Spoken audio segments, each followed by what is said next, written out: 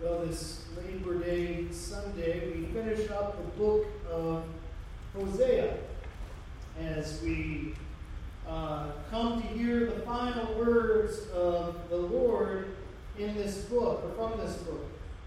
And I hope it's been a challenging book for you at times, an encouraging book at times, and everything in between. I know one of the things that I don't think I realized prior to preaching through this book is how much Hosea is used in the New Testament. There are a lot of allusions, and sometimes we don't understand where they get it from. And last week we just very briefly looked at the idea that Matthew uses Hosea, when he says, "Out of Egypt I called my son," from Hosea 11:1, as a fulfillment of prophecy. But if you read in Hosea, Hosea wasn't prophesying anything.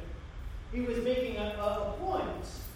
And, we could struggle with that, and I read some more about it this week that just kind of left me going, okay. And, there's many things I read that I just get to chew on for months on that. And I hope that would be the case with you. Matthew had a point, and I talked a little bit about that last week. And those of you who watched us online, or any of you can watch us online. If you don't have our church app, you can listen while you drive. It'll do audio only. It's pretty easy to stay on top of review. And if you get to something you don't agree or you don't like, just go ahead and skip 15 seconds ahead, And you could do that with that. We talked about how Matthew was picking up this idea from Hosea that we all go through Egypt and have to come out of Egypt. Well, we're going to see a very similar thing this morning, not with the Gospel of Matthew, but with the Apostle Peter, where he quotes Hosea 13. But they meant very different things. So I don't want to spoil it just yet, but we know from the book of Hosea that Hosea in all of its entirety is a one big old analogy, object lesson. And we need these at times to help make sense of the world. Especially for something that is complicated or maybe unique, or we have just never heard of it before. We need something to help us understand. And Scripture is filled of analogies over and over and over. In the book of Hosea, the major analogy or object lesson is Hosea takes for himself, at the Lord's command, a wife who is not going to be faithful to him. That's not something we strive to, right, Tanner? You don't strive to marry someone who's going to cheat on you, right? Okay, good answer. Pass, okay? You're not going to marry someone who ahead is going to cheat on you, right? You are or you aren't? Okay. Well, you shook your head yes. I'm like, which agreement are you? See, they passed the test so far today. But Hosea did. And that's not something we strive to teach our kids, okay? But there was an analogy, an object lesson of the relationship the nation of Israel has had with God. And then we read a little bit last week where God as a parent and how children go away. And there are some authors who believe maybe one of Hosea's kids was a wayward kid. And some of you parents get that. No parent has a child and says, I hope they exactly do the opposite of what I have taught them in life. I hope that as I instill values, they will go, no, I'm going to ignore what you say and go do my own thing. No parent. And I would even say really no parent ever wants that for you. And what Hosea was saying, nation of Israel, you are like that kid who went their own way, who refused to accept the compassion, the grace, and the discipline of God. There's other analogies of God throughout this book. and of Israel. In chapter 13, we read that God, an analogy of God, is He will be like a lion to them, like a leopard that will lurk in their path, like a bear robbed of her cubs. Verses 7 and 8. Now, I don't know about you, but if you hear God being described in that way, it's something that is supposed to wake you up going, what has gotten God to the point that He says, I am like a cub, or I'm like a bear, a mama bear whose cubs have been taken? I will be honest with you. I have never met a bear in the wild that I know of. Okay? I know a couple things. If I ever meet a bear in the woods, I don't have to be the fastest, I just shouldn't be the slowest. Okay? And if you're with me, fair game, all things are going to be there. I will pray for you as I flip you or whatever I need to, okay?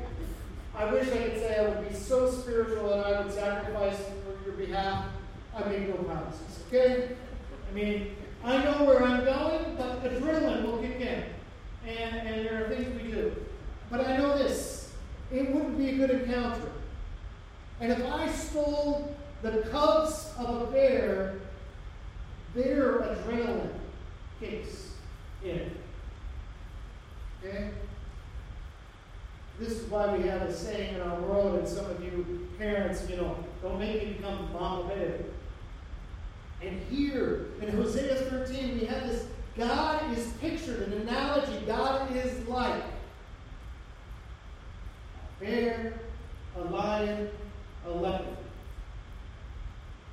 Those are not good analogies at times. We must be going, whoa, I wonder what has gotten him that point. And there's also analogies here in 13 and throughout the whole book of the nation of Israel. In chapter 13, we see that the nation of Israel will be like the morning mist, like the early dew, or like morning fog. Did anybody go and see the fog rising above the cornfields this morning? This is one time that I was awake before most of you probably were. All right, and there was quite foggy in places. In fact, as I was making my final way here, I didn't know what to do with my car. Did I put the defrost on cold or try to get it all the way to hot so I could see out? I was using the windshield wipers, though there was no rain, because I've got to see. But very quickly it is gone. Analogy. The nation of Israel, they were to see that God is saying some things that they are like. They're like a smoke escaping through a window. It is time almost where we will go out in the morning and we can see our breath. I like that time of year. Others of you do not. But you can't follow it too far. Such is the case. And it reminds us, it should remind the nation of Israel, these analogies that sin has consequences. Every sin has a consequence. Little, big, in between. Sin will have an effect. We may like to think otherwise. We may like to think it's no big deal. Our world may tell you, just go ahead and have fun. It's worth it. And here in the book of Hosea, throughout all of Scripture, we are reminded that sin will result in something. Here in 13, we are reminded that sin brought about more sin. Verse 2, now they sin more and more and more and more. Sin will breed something else. I just had the conversation, I believe with one of my kids, a conversation the past couple of days where we talked about how choices have consequences. And you can choose many things, and sometimes the world will choose your consequence. Sin will give you an idea that it's okay, but then you will reap on the back end something. Most likely, not good. The first and foremost sin that Israel, and I believe all of us struggle with, can be seen in verse 4. when it says, Hosea 13:4, I have been the Lord your God ever since you came out of Egypt. You shall acknowledge no God but me, no Savior except me. But their sin was they forgot who God was.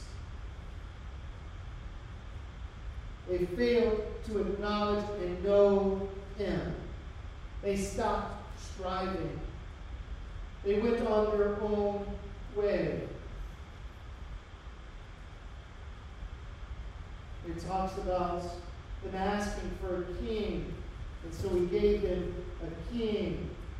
But then it kind of goes on to say, there's this idea here in 13 to some extent, in verse 11, I think, God is saying, I'm going to give you a new king, and I'm going to choose this king now, and it's not going to be a pretty one. This new king, I think of verse 11, I know what the NIV says, it talks about, something else. I think what it says, God is saying, in my anger, I'm giving you a new king, and it's the king of Assyria. See, Israel thought Assyria was going to save them. Because Egypt and Assyria were foes, and they wanted safety and security in what they knew. And He said, okay, I'm going to give you that king. You will get Assyria as your king. You've chosen, I choose again. They get what they wanted. And it probably, if my thinking is correct, on Hosea 13 and 14, within another 10 to 15 years, the nation of Israel ceases to exist as they knew it. They're gone. They got themselves what they wanted. One of the other lessons I try to teach my kids, and I know you guys try to help them learn this, is be careful what you ask for. You may just get what you've been asking for. And sometimes that's not a bad thing. But if we are not careful, we will get what we ask for. Scripture over and over again reminds us of this.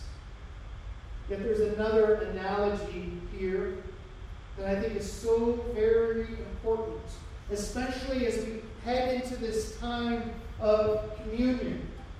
I'm guessing most of you didn't think that Hosea 13 and 14 had much to say about communion, and you would be right maybe on the surface, but I think there's a whole lot more here as we finish this book that reminds us of communion, and it's fitting that we end the book with communion. He says this in 13, pains of a woman in childbirth come to him, but he is a child without wisdom. Or this idea of the nation of Israel needed to be born. They needed a second birth, but they weren't willing to come out of the womb. Now, if we're not careful, in our modern thinking, we think nothing of this. Nothing of the idea of a baby helping the process to be born. But in the ancient world, and actually not so long ago, childbirth was a very, very dangerous thing.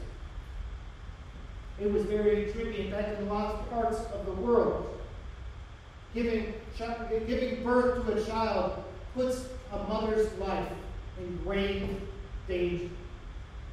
We don't think much about it. We have C-sections, we have ultrasounds, we have all this, but I will tell you, there are many people in our own nation where, because of the availability of health care or lack thereof, can truly be permanently scarred because of childbirth. And we as pro-life people need to be thinking about how we're going to care for all of life and the health of women during that phase. But in those point in time, they had no such thing as if the baby didn't want to come out. There was no doctor they called to say, hey, let's do a C-section.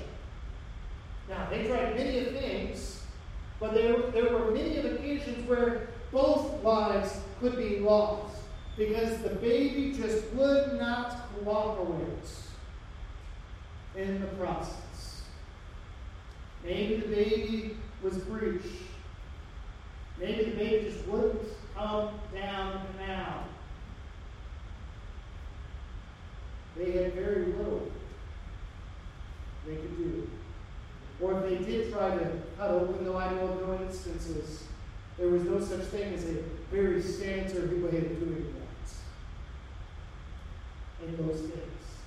This is the fact that they, as a child, was unwilling to allow the birth process to be brought to culmination was a death statement.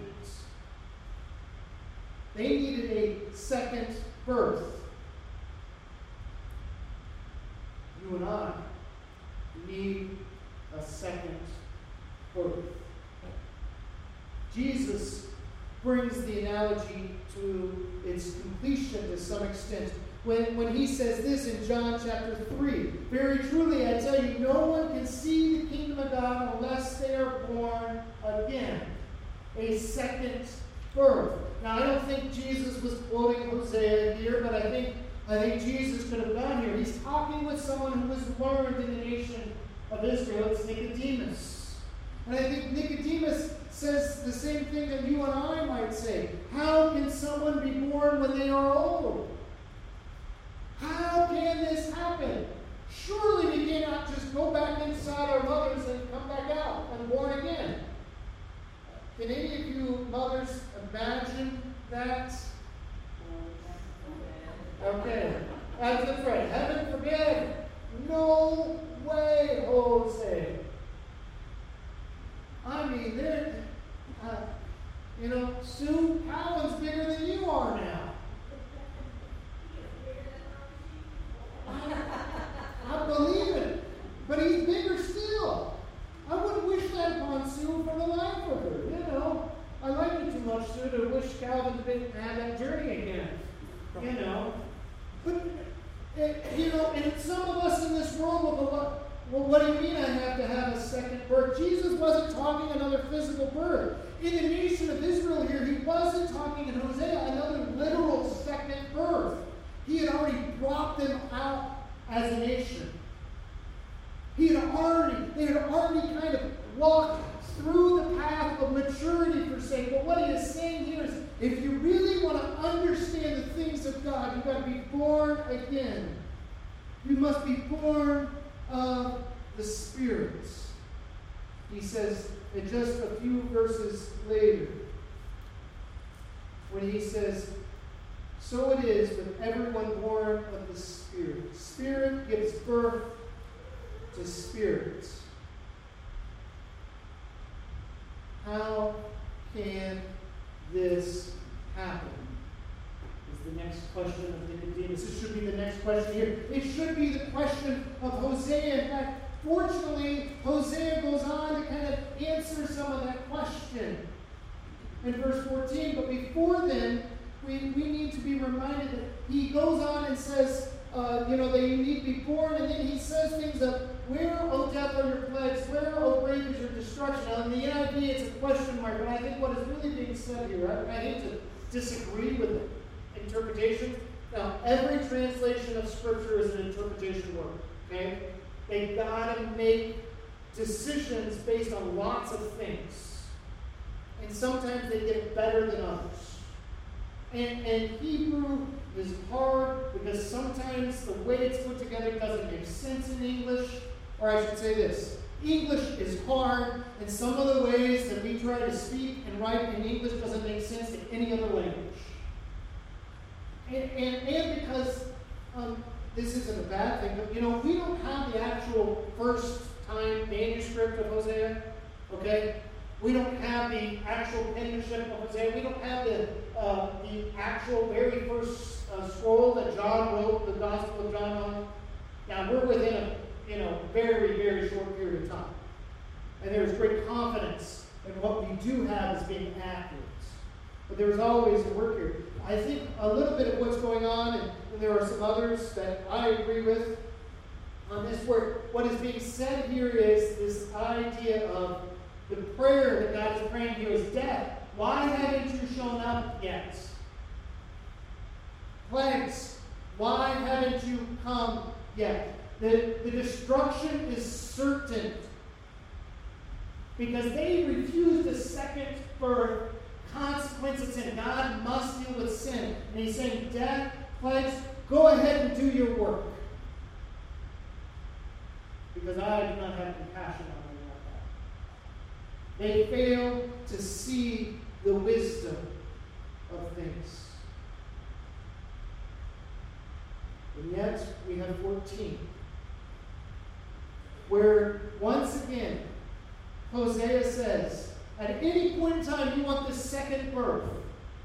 Church, anytime we need a second birth or a third birth, and we need to resubmit to the Holy Spirit, we can read these. Return, O church. In those days, it was return, Israel, the people of God. The church is God's people today, I believe. The Lord your God. Return to him. Your sins have been and will be your downfall. Take words with you and return to the Lord. Pray this prayer of repentance. And maybe we need to pray this prayer of repentance as a church. And I'll paraphrase it to some extent into our current context. Forgive us, O Lord, of our sins. Receive us graciously. Or may your grace fall upon us, that we may offer the fruits of our lips, the sacrifice of praise. For our political leaders cannot save us. War cannot save us. We will never again say, look at what I've done, and the gods of money and houses and jobs have made for us. For in you, O Lord, we realize we need a good Father. And if we can pray a prayer like this, the words that come out, I will heal their weariness. I will love them graciously and freely. In my anger, I will turn away. And I will be like the dew. And what he's saying here in this analogy is, I'm going to be the one that waters the plants again and again and again. Very much imagery from the Garden of Eden when there was no rain. There was dew of the morning. And they will be like a lily. They will be like the cedars of Lebanon. They will know of the goodness of God's covenants again and again. For God will answer. See, if we want a rebirth, it starts with repentance. Or returning back to God. Everyone needs repentance. I've been praying this week a very, what I would call a dangerous prayer for myself. I don't pray this prayer typically for anyone else. But I just ask myself the question, what do I need to repent of?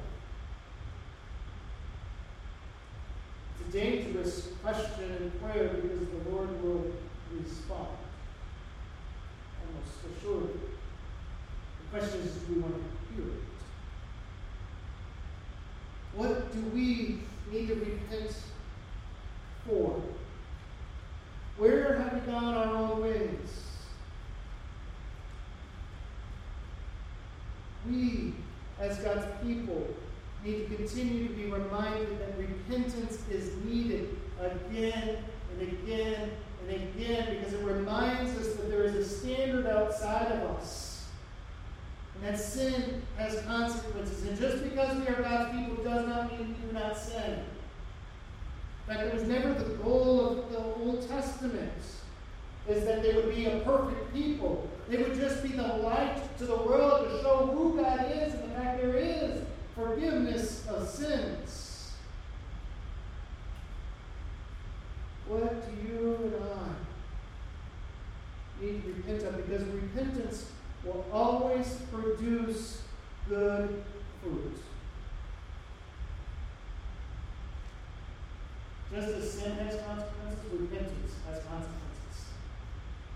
it's good stuff.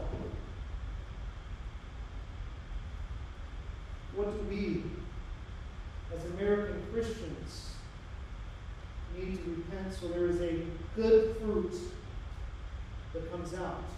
So the next generation can know who the Lord is. A little bit easier than if we don't. See, there would come another nation of Israel. There would be another generation in the Israel nation that would come up. They had it a little harder because the previous generation did not repent of their sins and did not tell them of the goodness of God. May we not be a generation of Christians that do not repent and go upon our own way, so that the next generation has to try to figure it out a little harder. That's why starting next week, we will go through the letters to the churches of Revelation, starting with, fitting enough, the church in Ephesus. You know, that their thing was to come back, come back to your primary love. Where have we gone astray? For all have sinned and fall short of God's glory. We all need repentance. But when we repent, Jesus transforms all things. I said Paul quoted Hosea. He quoted Hosea in, I think, a different way than what Hosea would. And some of you, the words may have come to mind of what Paul had quoted of Hosea. But it's found in chapter 15 where he says, "Where, O death, is your victory? Or where, O death, is that destruction? Where, O death, is your sting?" He pulls the words of Hosea. That was a pronouncement of judgment on the nation. A pronouncement of you would not do the things the way the Lord had wanted. And Paul says, here's the thing. I can quote those words, but he doesn't stop there. He goes on to say the sting of death is sin. The power of sin is law. But thanks be to God that he gives us victory through our Lord Jesus Christ. And together we ought to say, Amen. That is this table. A reminder, when we repent and we come to Christ and Christ alone, he will freely say, yes, I forgive all sins. Yes, I can transform all things. Yes, I will not leave you the same if you will submit and repent again and again. And with that, we, unlike the nation of Israel, will receive a second birth. We, unlike the nation of Israel, can look at death and say, you have no power over it. You can look at the sting of things and go, ooh, that hurts. But I've got a lion that'll take care of it. Jesus, the Lion of Judah. Doesn't mean, though, we go play, as I like to say, travel, and we tempt death. It doesn't mean I go find some woods that have been known to have bears and go and try to steal a cub from Mama Bear. If I do that and I die, I don't think I'm going to have anything to say to Jesus. I mean, he may say to you, why were you so dumb? Gave you a head, use it. You know? And if I dare say, well, I thought you would save me, I think he would say, I don't save people from their own consequences of their own actions always. We have little kids that's reasonable. That's the only thing they quote me on. I guarantee that.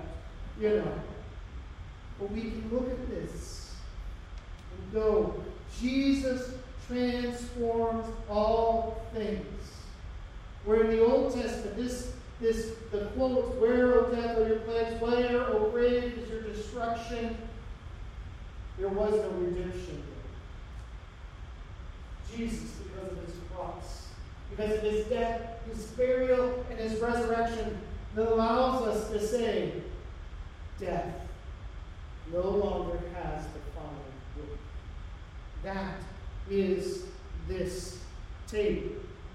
That is what we celebrate and remember at this time. But let me say this as we move towards this time of